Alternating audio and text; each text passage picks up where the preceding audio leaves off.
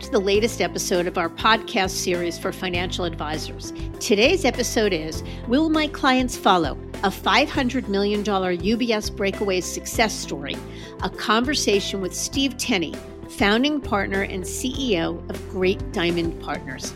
I'm Mindy Diamond, and this is Mindy Diamond on Independence.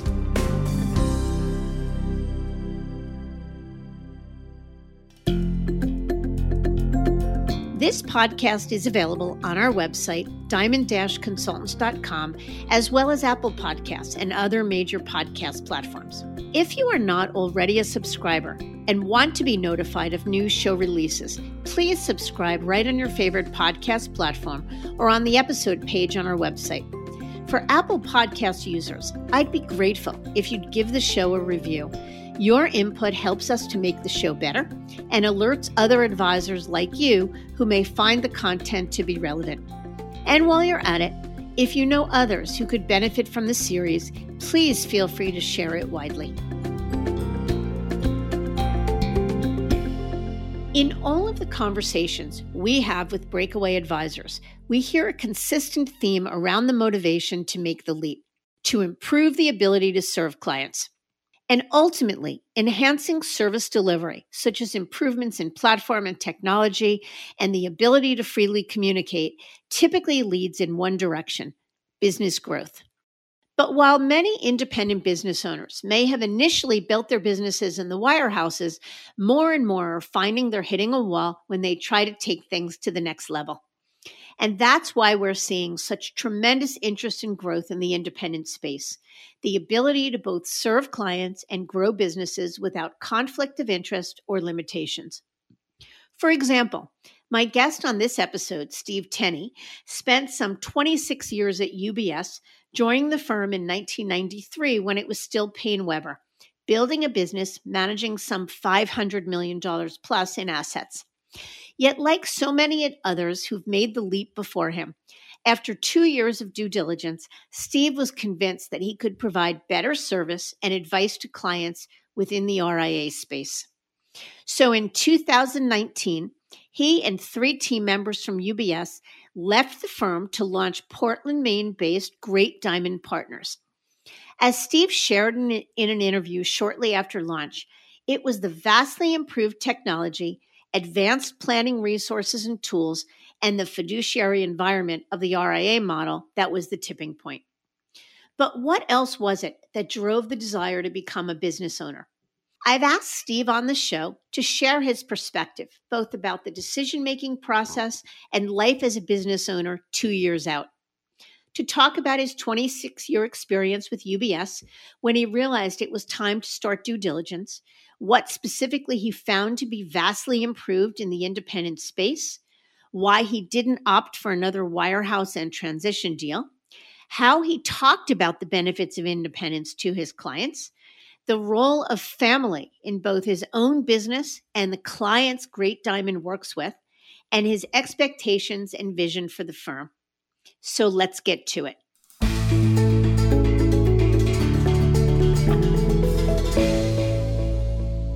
Steve, I can't thank you enough for joining me today. Well, it's really a pleasure to join you, Mindy, and thank you for all you do. Your podcast really helped us prepare for independence and continues to educate us on important issues as I get to listen to experts, and I love hearing from my peers as well. Oh, I love it. Thank you. Makes my day. So let's jump right into it, and you can join that panel of experts. So I guess first and foremost, tell us a little bit about yourself and how you wound up at UBS. Sure. I grew up in Maine, still live in Maine, just outside of Portland with my wife, Christine, and we've got 2 great kids in Beverly, Mass, and West in Bozeman, Montana. After going to school outside of Boston, I spent a little bit of time in London at Morgan Stanley Asset Management, then back in Boston at State Street.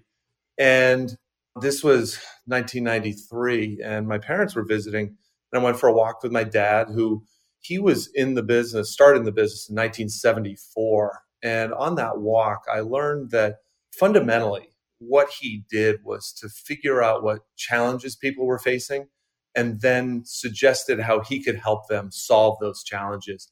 And that sounded really interesting. And it's one of the things I love the most about my work, That conversation, probably 4 months later, landed me at Paine Webber in Concord, New Hampshire in 1993. A few months after that, when I was live, I opened the white pages and I started calling names and phone numbers. And that's how I built my practice. If you fast forward to 1997, again, walking with my father, we decided to put our businesses together.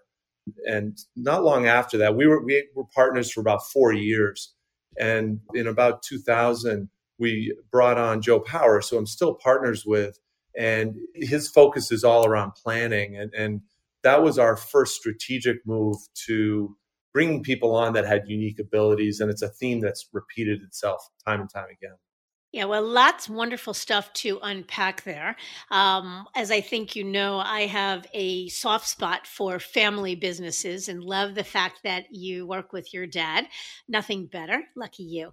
But let's fast forward. So you and your team were managing about 530 million in assets when you left UBS in May of 2019, I believe, to go independent and launch Great Diamond Partners. So talk to us a little bit about what was behind that decision. That story, it starts out gradually and then turns on a dime. For probably the last 10 years that I was at the firm, I'd occasionally be asked what I thought of independence. And my response was always the same. I said, first, as an entrepreneur, I naturally thought about hanging up my own shingle. Very, very natural, just the way I'm wired. And second, I felt that we were plenty objective enough and had sufficient control over our practice. At the same time, I would hear from others after they went independent and how thrilled they were. To be very honest, I disregarded their comments because I thought we could do anything at UBS. And really, in hindsight, I realized those responses were largely due to a lack of education about our industry. Fundamentally, I believe now that there are structural issues at the wirehouses that really prevent that full objectivity and flexibility. Then over the last 3 to 5 years at UBS, we had this growing sense that there was a better way to work with our clients, to engage with our employees, contribute to the community, and a better way to grow our business. And Mindy, you talk about freedom, flexibility, and control as reasons to go independent. You're exactly right. I recently went to my partners.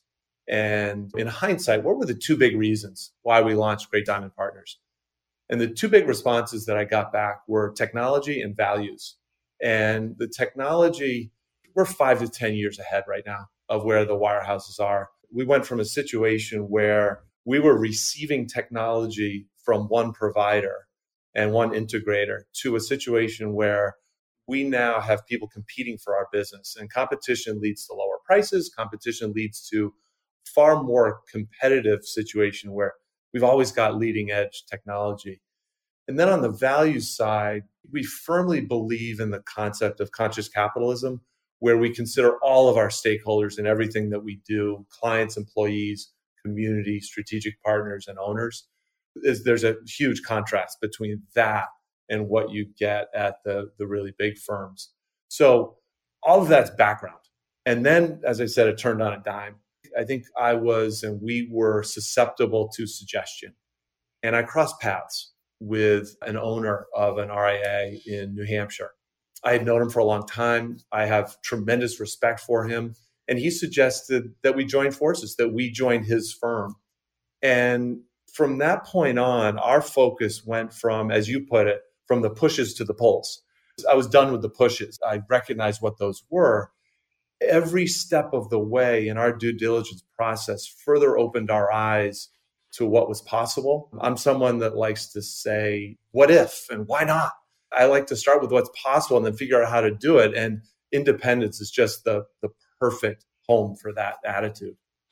So that's an amazing answer, and it brings up a million questions. But let me back up 1 second just for perspective. So I'm right that you were managing in excess of about 500 million or so when you left UBS. Is that right?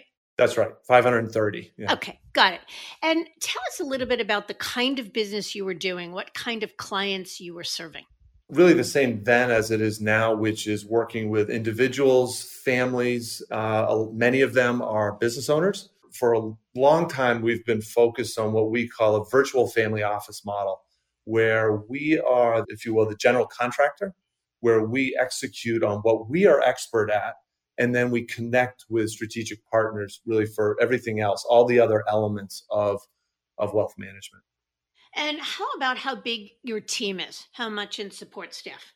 We were a team of 6 before we left, 4 advisors, 2 on the admin team. At launch, we added another person who's our director of marketing. In March of last year, in the face of the pandemic, things were going so well that we added another person to the admin team. And then literally today, as we're recording, employee number 9 has joined us. That's awesome. So I want to get back to what other options you considered besides going independent, because in a quest for more freedom and control, there are degrees of freedom and control. And I guess one of the questions is, you might have gained more freedom and control had you considered Rockefeller. You might have gained more freedom and control had you considered Raymond James as an employee. You could make a case you might have gained more control by moving from UBS to Morgan because there would have been leverage in being recruited. And in going independent, you not only turned all of those options down, but you turned down what would have been life-changing transition money. So talk to me about that, if you would. Sure. In terms of going to another wirehouse and getting a big transition package, I always believed that that only helped one person or one group of people, and that was me and my partners. That's it. I really didn't feel that it was any better for our clients. I didn't feel that it was better for our admin team. And to me, that just didn't feel right. In 26 years at UBS, not once did I ever meet with another wirehouse and talking about joining that firm, because there was no compelling reason to do it. In terms of the other options that you mentioned, I think it boils down to control. And I think there's some very interesting stories out there from some of those firms you mentioned, but it's still hitching our wagon to another company. And things can change over time. Ownership of that company can change, management, priorities, financial arrangements, whatever it is. And we wanted full control because we were coming from a place where we felt that we had decreasing control. So we really did not want to put that at risk at all. And it raises the question just how entrepreneurial you need to be in order to go independent. And so I've written a couple pieces over the years, do you need to be Mark Zuckerberg or Steve Jobs in order to do this? I'm curious to know what you think about that. Was it that you just always had the burning desire to be an entrepreneur, or was it more about the pushes, the things that you were no longer able to do at UBS that drove you to entrepreneurialism? It's hard to split it one way or the other. I think if you look at our team, we really value having people coming from different perspectives, having different strengths. For my partners, it was probably more about the pushes. And we would have been fine staying at UBS. We still have a lot of good friends there, but it was probably a little more about the pushes for them. For me, one of my strengths is how I'm wired and the entrepreneurial spirit. I just love the flexibility that it affords us. Yeah. All right. So let's look. You talked about the pushes, and for both you and your partners, and how over time it became increasingly clear that you were not going to spend the rest of your life with UBS or in the wirehouse world. So can you give us some specific examples about the limitations you were facing? And I guess, was there a straw that broke the camel's back moment for you? I don't think there was a so-called straw, but there were certainly plenty of limitations. I mentioned earlier, I'm someone that likes to ask what if and why not, with some energy and just sort of a conquer the world attitude. I would get ideas from my peers around the country. But then when I returned to Portland, I'd be prevented from executing them. For example, I mentioned earlier that we work with a lot of business owners. Part of our niche is working with business owners that are preparing for or executing some kind of transition. And I was writing a lot of articles that were approved by compliance and sending them out, and people found them very valuable. And I had peers around the country that were writing books And I thought, okay, I've got a lot of material here in the articles. It's been improved by compliance. Why don't I just put it all together, enhance it, do a little more writing, and produce a book? Well, obviously, I was told no, I can't do that. But what sort of really got to me was that it took 9 months to get that answer. So the responsiveness, the idea, the entrepreneurial spirit was not being mirrored at the firm. There were other examples around advanced planning techniques where I'd be in a presentation and they share any number of techniques and say how great it is, but it would always be followed by, but if you're at a wirehouse, but if you're at a wirehouse, you probably can't do that. I would meet with business owners of any industry, and I love digging into their business models and what they're doing. And I can't help but instantly translate that into how could I use that in my business? How could we use that in our business? And so I'm always looking to improve the firm. And at UBS, I would come back and say, it would just fall flat. There would just be one roadblock after another. I will readily admit that if I were running UBS and 6,000 diverse advisors or 16,000 at a bigger company, I might do the same thing. I might have the same policies. I get that, but that doesn't make it right for us. Right. I guess it raises a question for me. Advisors at the wirehouses, or really any brokerage firm, believe that they have access to open architecture. And to me, what that means is access to true best in class everything. So when you talk, for example, about a limitation regarding advanced planning techniques that UBS said, no, this works, but not in the wirehouse world. How do you reconcile that? And how wrong are they about it being true open architecture? Well, on the investment side, for example, I've recently had client conversations about local investment opportunities that have an ESG component. They're generally real estate based. And we would never, I would never even think about approaching UBS to consider allowing us to do that. You look at 401ks. At the wirehouses, you're not allowed to make investment decisions in 401ks because those assets are held away. Yet 401ks are a huge part of an individual's wealth building. If you look at other advanced planning tools, you've got things like captive insurance, private placement, life insurance, ESOPs, structured settlements, et cetera. Those are very specialized situations. It takes a lot of talent and expertise to put those together. But if I was ever in a situation where I wanted to learn enough to be able to execute on something like that because it was right for my client, everything had to funnel through, say, one or two advisors in the country. That just didn't sit well with me. If I think something is right for my clients, I want to get full control of that. I want to learn about it and execute on it. And we were prevented from doing that. Yeah. You know what I say to a lot of advisors I have this conversation with? I say that for most wirehouse advisors, it is open architecture enough, meaning they're able to access what they need. They don't in any way feel that they're harming their clients. Yeah, there may be an idea or two along the way that they're not able to execute upon, but for the most part, it's more than good enough until it's not. Do you think that's valid? Absolutely. We continually get ideas, new ideas floated our way for assets that are not going to be held on the Schwab platform, who's our custodian, whether it's cash management or other programs, Bitcoin, for example. That's not held on the Schwab platform. It's held away, but we can recommend it to clients if we think it's appropriate, and it flows through into our client reporting system. So real big limiter is the whole concept of selling away, which you're not allowed to do in a wirehouse. And however, in the independent world, you're expected to consider that stuff if it's in the client's best interest. That's the whole fiduciary principle.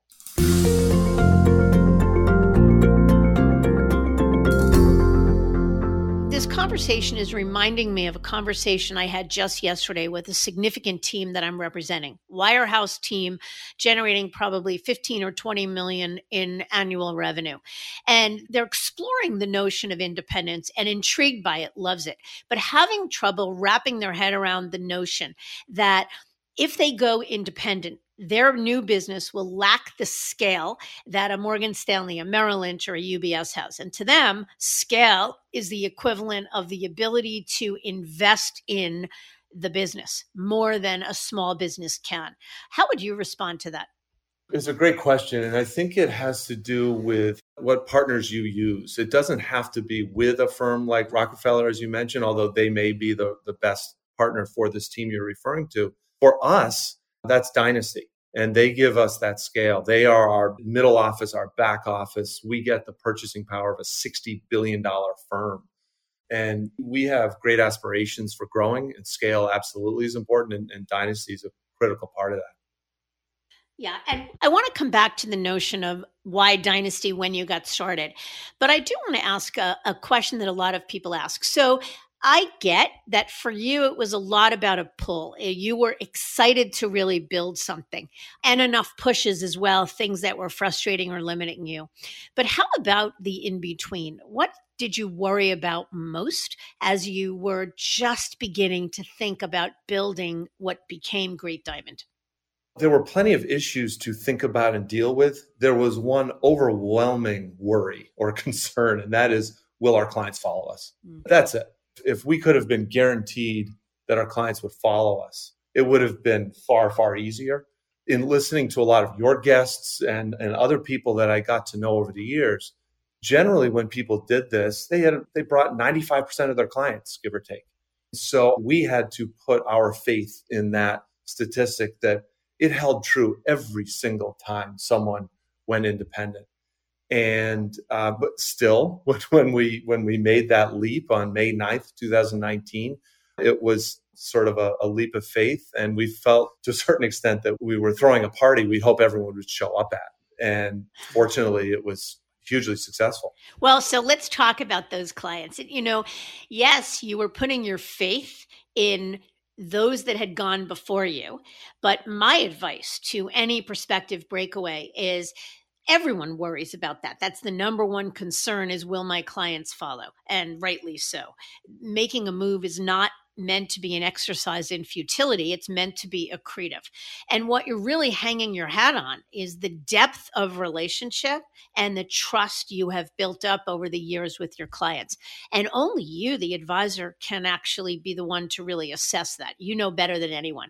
But let's talk about how it worked for you then. So how did your clients respond to your decision to leave UBS and go independent? Did they all follow? How did you explain the move to them?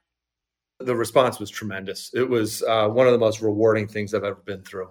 When we made those calls, there were two primary reactions. The first was they were genuinely happy for us as people and as business owners. They just said, I'm so happy for you and your team. And that speaks to the depth of the relationship that we'd built over many, many years. The other reaction was fascinating, not something that we anticipated, but in hindsight was perhaps we should have.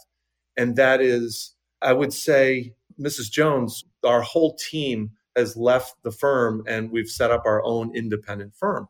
And the first question they would ask was, well, what about Susan? What about Andrew? And Susan and Andrew are the key admin team that we've worked with for a long time. And they have built fantastic relationships with our clients. The fact, when I was able to respond immediately that, yes, Susan is here, Andrew is here, the whole team is here, I could hear them over the phone just relax and say, okay, we're in. So the response was tremendous. We got north of 95% of our clients that came over, just like the statistics say. When we launched, as you said, at UBS, we had $530 million.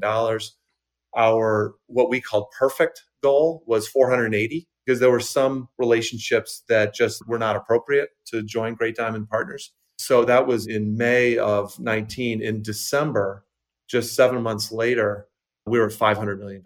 So I think it worked out. That's amazing for sure. I think it would be helpful for our listeners. Can you give us an idea of what the pitch sounded like? So you walk out of UBS, you walk into your new offices, which is now Great Diamond Partners, and you start calling Mrs. Jones, client number one. What did you say to her? What does that sound like? I would take a deep breath ask how Mrs. Jones is. And then I'd say, Mrs. Jones, I've got some really great news to share with you. Our whole team has left UBS and we've set up our own independent wealth management firm called Great Diamond Partners. And then I would pause, just stop, and I would let them react to it.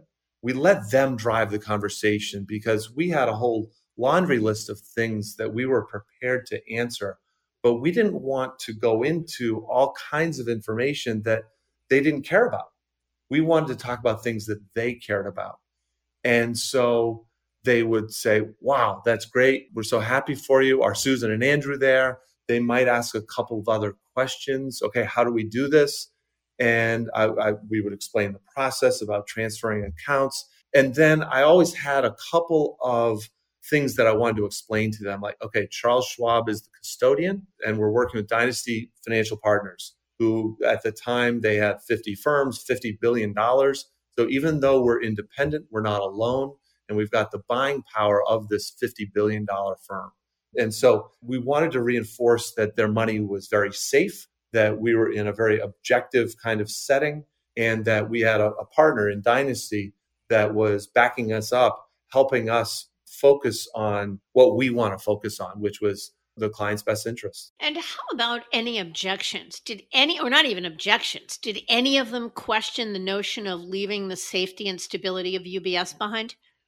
Sure, absolutely. Some did. One of the more common issues that people brought up were the logistics, the credit card, the checkbook, et cetera. And to revamp all of that does take some effort. And we promised them that we would walk them through that. And we did. There were some people we just couldn't convince. And as it turns out, we had a full analysis of every single client and sort of what we expected people to do. And as it turns out, there were far more people we didn't expect to come that did compared to those that we did who didn't. So the weighting certainly favored us in terms of what we expected to happen. Yeah. So help me to understand what role protocol played into your transition. What I mean by that is UBS is a non-protocol firm. And I'm wondering to what extent being non-protocol impacted the way you pitched going independent, leaving UBS to your clients. Well, first of all, leading up to the launch, we were very careful to do everything by the book. We had some great advice from Dynasty as well as an independent attorney. And we wanted to do absolutely everything by the book so that we wouldn't run into any issues at launch, because we knew that that transition was when we were most vulnerable. And we really relied on those advisors to help us out. We walk in the doors of Great Diamond Partners, and now what do we do? Because we're not protocol, we sat right down, wrote down client names. We went online and brought up contact information, and we had to rebuild our entire database, essentially from memory. And then we would call people and ask them to come. We did not have a non-solicit. We couldn't take anything with us, but we were certainly allowed to solicit business. Got it. And how many clients were there that you had to recreate from memory? Oh, it was probably about 250 clients, give or take. Got it. And how much scarier did the prospect of going independent seem, given the fact that it was non-protocol? Well, I didn't know the difference. I mean, it's what we were dealing with. And we were just a lot more careful, I suppose. And a lot of conversations with the attorney and with Dynasty to make sure that we did it the right way. Because again, we did not want to violate any of the rules. We did everything by the book. Yeah. Well, obviously, luck proof is in the pudding. All right, let's fast forward, if we can, to the launch of Great Diamond Partners. So tell us about Great Diamond. What is its value proposition? Great Diamond Partners operates largely as a virtual family office where we are dealing with all aspects of wealth management, from investment consulting to advanced planning, relationship management, addressing those issues that are most important to our clients. We are effectively the general contractor and then rely on expert strategic partners for the rest of it. In addition, we are a purpose-driven organization. Our stated purpose is we exist to connect community to opportunity. And that is all part of what's called conscious capitalism. It's paying attention to all of our stakeholders, clients, employees, community, strategic partners, and yes, the owners, us, the partners. It's a very, very different orientation from many wealth management firms. And I think one that is appreciated by all of our stakeholders. It helps us with employee recruiting, with retention, with their job satisfaction, and absolutely helps us out with prospective clients and centers of influence. And what does the business look like now, 2 years, you're about to approach your 2 year anniversary, 2 years post launch? So, what else has changed about the business besides your asset base? That asset base, by the way, is now $600 million. And we've got the strongest pipeline of new business that we've ever had. It's really kind of incredible. And interestingly, putting a few strains on the business, trying to deal with that growth. It's a dynamic that we never dealt with before. In the first few weeks after we launched, I independently bumped into 3 different attorneys that I had known for years. And independently and without prompting, all 3 said that they were more willing to refer business to us simply because we were independent.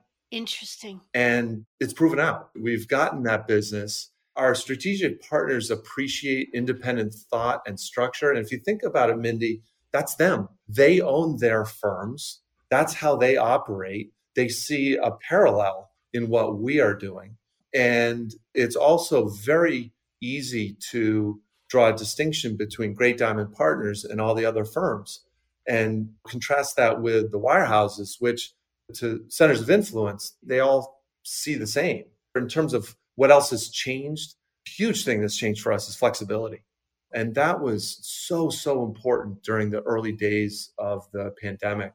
It got to late February, and we were beginning to hear noises from our clients that we needed more communication with them. In the span of literally hours, we wrote a client letter that was very, very timely. It addressed the issues going on practically that day, because as we all remember, that was a day-to-day kind of event back in February and March and leading into April of last year. We were able to produce that letter, get it approved by our great compliance partner, Foreside, put our marketing stamp on it, and distribute it in a matter of hours. And that kind of flexibility at a time of great stress in the system, there's no way we could have done that before. We've added other technology. So risk management software we've incorporated that clients have really come to appreciate, and it's a great tool for us. To incorporate that software, we made a few phone calls, and then in 2 weeks, it was fully integrated. It was remarkable to us how quickly that happened, and it's been a wonderful tool. With MoneyGuide Pro, which is the planning software we use, that was the engine for the planning software we used before, except it was watered down before. Here, we've got the full suite of the entire package of MoneyGuide Pro. And then the other bit of technology that's incredible is the client portal. That's powered by Black Diamond. Great tool. Clients absolutely love it. We're doing things like connecting CPAs to a limited exposure view, if you will, of the client portal, so they can download tax forms directly from our website, and ongoing during the course of the year, they can get updates on anticipated income and year-to-date realized gains, things like that allow them, the CPAs, to do their jobs better. Let's talk about tech for a second. I think a wirehouse advisor wears one set of goggles, sees the world through one set of goggles. And that set of goggles is relying on the technology that their firm makes available to them. In the independent space, it's, drinking from a fire hose. And the negative of that, a lot of people worry, is that it's overwhelming. How do you choose your tech stack? So let's talk about Dynasty also here.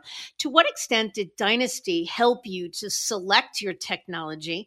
And how does technology as an independent compare to the technology you had access to at UBS? Dynasty played a huge role with that. They've got this massive checklist of things that you got to walk through in the course of 10 months or so. And they diligently walk us down through every single step. And technology is a big part of that. They would set up demos for us where we'd look at different financial planning software, different client portals, sort of the the reporting engine side of things, whatever the technology was, they would set up demos. And very often I would respond and say, well, what do you think we should have? You see all of it, you know us, give us a recommendation. And probably 99% of the time, we took that recommendation. I'm not going to lie here and say that everything's wonderful. There are some challenges with the technology, especially integrating data from one system to another. However, the ability of this technology from the CRM is incredible. The client reporting is great. I remember very specifically, I did a visit down to New York City to visit with Dynasty, and we did some demos. And I remember watching some of this software and just literally laughing out loud. Like, you got to be kidding me. We can do this? And it was run of the mill for them, but it was light years ahead of where we were coming from. Yeah, we hear that a lot. Tell us a little bit more. I think the greatest service that a firm like Dynasty brings is you don't know what you don't know, and they know what you don't know. So, other than helping you select technology, what else did they solve for? If I could back up just a second and share with you why we chose Dynasty, we decided to go independent before we connected with Dynasty. And we were doing a lot of due diligence, talking to a lot of people. And we identified early on that we didn't want to make all of the decisions ourselves and get into all that. We needed our hand to be held, because as business owners, any kind of business, there's a lot to deal with. And the way I would phrase it with a couple of people was, we don't want to pick the healthcare plan. We just do that for us. So I went to people that I trusted and I said, we don't want to pick the healthcare plan. And both of them said, talk to Dynasty. So that connected us with Dynasty. And we continued to do our due diligence. I talked with a lot of Dynasty firms, not only ones that are still in the network, but ones that actually left the network. And there were two common threads with those that left the network. One is that they were essentially satisfied with where they were. They weren't that interested in future growth. So they were more interested in controlling margins. And so they decided to leave Dynasty. For us, we're very interested in that scale that Dynasty is able to give us, so because we want to grow. The other common thread is that they all said, every single one of them said, Dynasty is the best in the country at transition. And we knew that that's when we were most vulnerable. We had to get that right. And boy, did we ever. They were fantastic at the launch. Interesting. That's really helpful. I think I see it the same way. So let me ask you a question. You've given us some examples about how you are better able to run your business as an RIA than you could as an employee. But how about the kinds of things you can do now for your clients that you couldn't do as an employee of a major firm? Well, on the investment side, I mentioned earlier that we can look at local opportunities. There are other examples like cash management. There are pooled FDIC insured accounts that we can use that are held away, not held at Schwab, that today the extra juice isn't that significant. Maybe it's another 10 basis points, but if you roll the clock back 18 months, it was really quite substantial, probably another 125 basis points on cash that with daily liquidity. We can advise on retirement plans. We can charge advisory fees on those retirements. So there's quite a bit that we can do that we couldn't before. Yeah, no, it's exciting stuff. Steve, I'm hoping you can help me address some of the specific issues that prospective breakaway advisors raise. And I'd love to hear your perspective and your hindsight, what you'd say. So first and foremost, the one we hear a ton, I'm too old to go independent. Do you believe that there's a certain time when it's right to do it? And I think part of what drives it is I don't want to work that hard. So are you working much harder now than you did when you were at UBS? Well, first of all, Mindy, I hope you're not saying I'm old. Not even a little bit. I'm pretty sure you're younger than me. So no, I'm definitely not saying that. I'd go back to your interview you just released with Ami Baum, a good friend of mine, also in the Dynasty Network. I think he's 65. And he's like a kid in a candy store. He's having a great time. And he did it because it was right for his clients, because it was right for his family and his firm, because he's got his son working with him. And very importantly, he's growing. I do think that it's not required, but I think if a group is growing, it's even better because you keep that future leverage yourself. You have that growth contribute to you as the owner. In terms of working harder, you're darn right I'm working harder. And all of us are. And I think while we are occasionally exhausted, every single person here, all 9 of us, love what we're doing. And the job satisfaction is just off the charts. And that is so rewarding for us to see as employers when our employees say, yes, I'm working hard. I'd love to be able to take a little more of a break, but I love what I do and I believe in what we're doing. Yeah. And so they're invigorated, it sounds like. All right. Here's number 2. My clients are ultra high net worth and very sophisticated. They rely on the full breadth of services my firm offers, like investment banking, the alts platform, insurance, banking, and trust capabilities. I could never get those clients comfortable with anything but this fully integrated approach.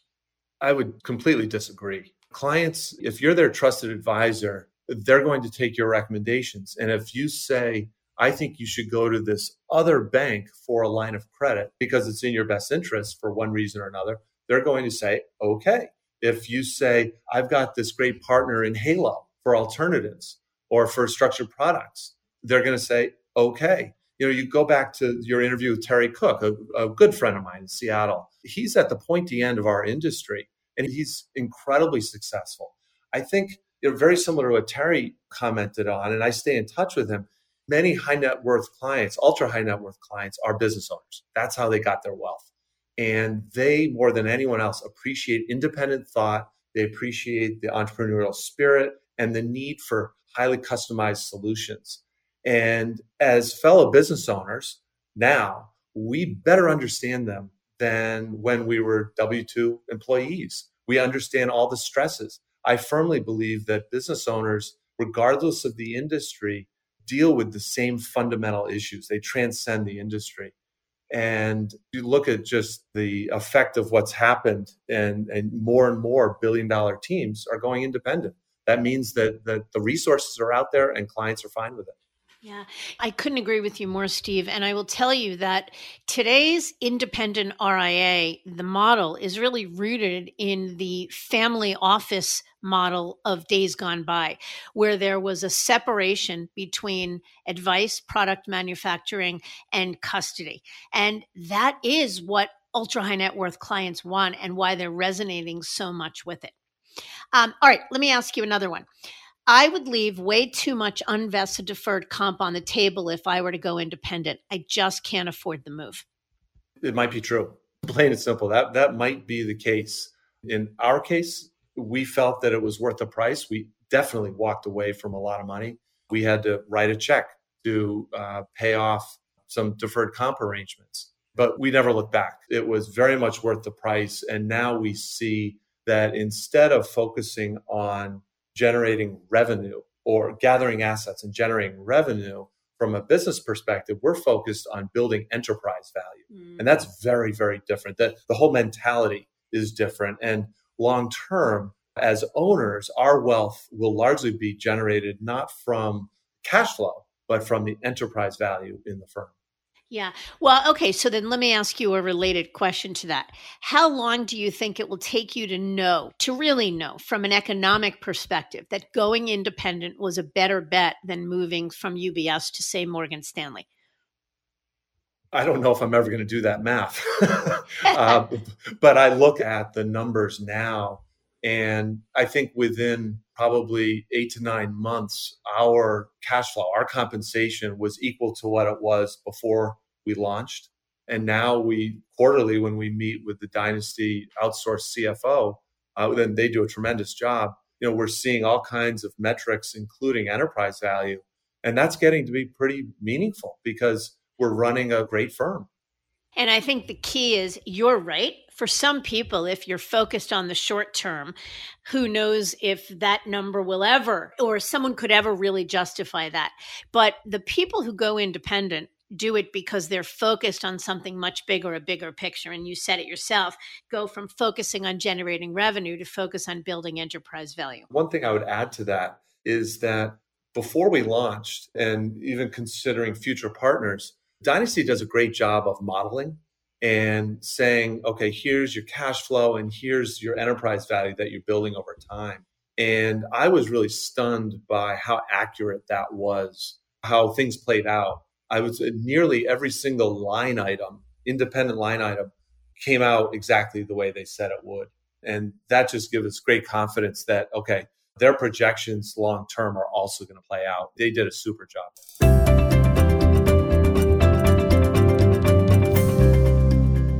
One final question. What do you think the future holds for Great Diamond?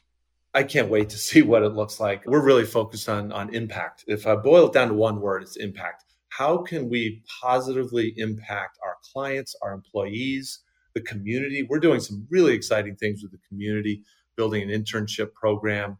We're addressing a lot of the issues that the people here at the firm are concerned with. Our attitude or approach to Great Diamond Partners is very long-term in nature. You had a guest on once that said, when you start your firm, you have to always do it with the end in mind. Begin with the end in mind. Yep.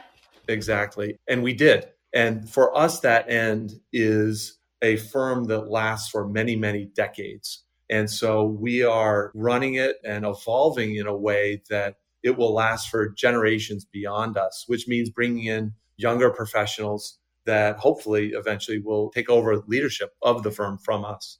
Yeah.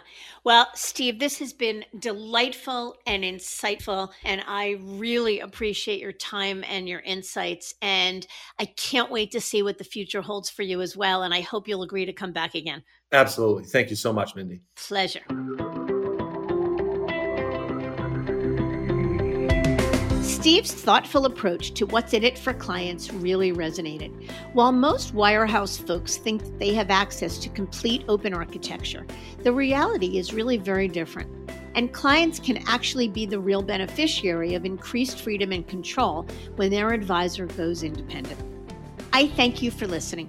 And I encourage you to visit our website, diamond-consultants.com, and click on the Tools and Resources link for valuable content. You'll also find a link to subscribe for regular updates to the series. And if you're not a recipient of our weekly email, Perspectives for Advisors, click on the blog link to browse recent articles. These written pieces are an ideal way to stay informed about what's going on in the wealth management space without expending the energy that full-on exploration requires. Feel free to email or call me if you have specific questions. I can be reached by cell at 973-476-8578 or by email at mdiamond@diamond-consultants.com. Please note that all requests are handled with complete discretion and confidentiality. And again, if you enjoyed the episode, feel free to share it with a colleague who might benefit from its content. And if you're listening on the Apple Podcast app, I'd be grateful if you gave it a star rating and a review. That will let other advisors know if it's a show worth their time to listen to. This is Mindy Diamond on Independence.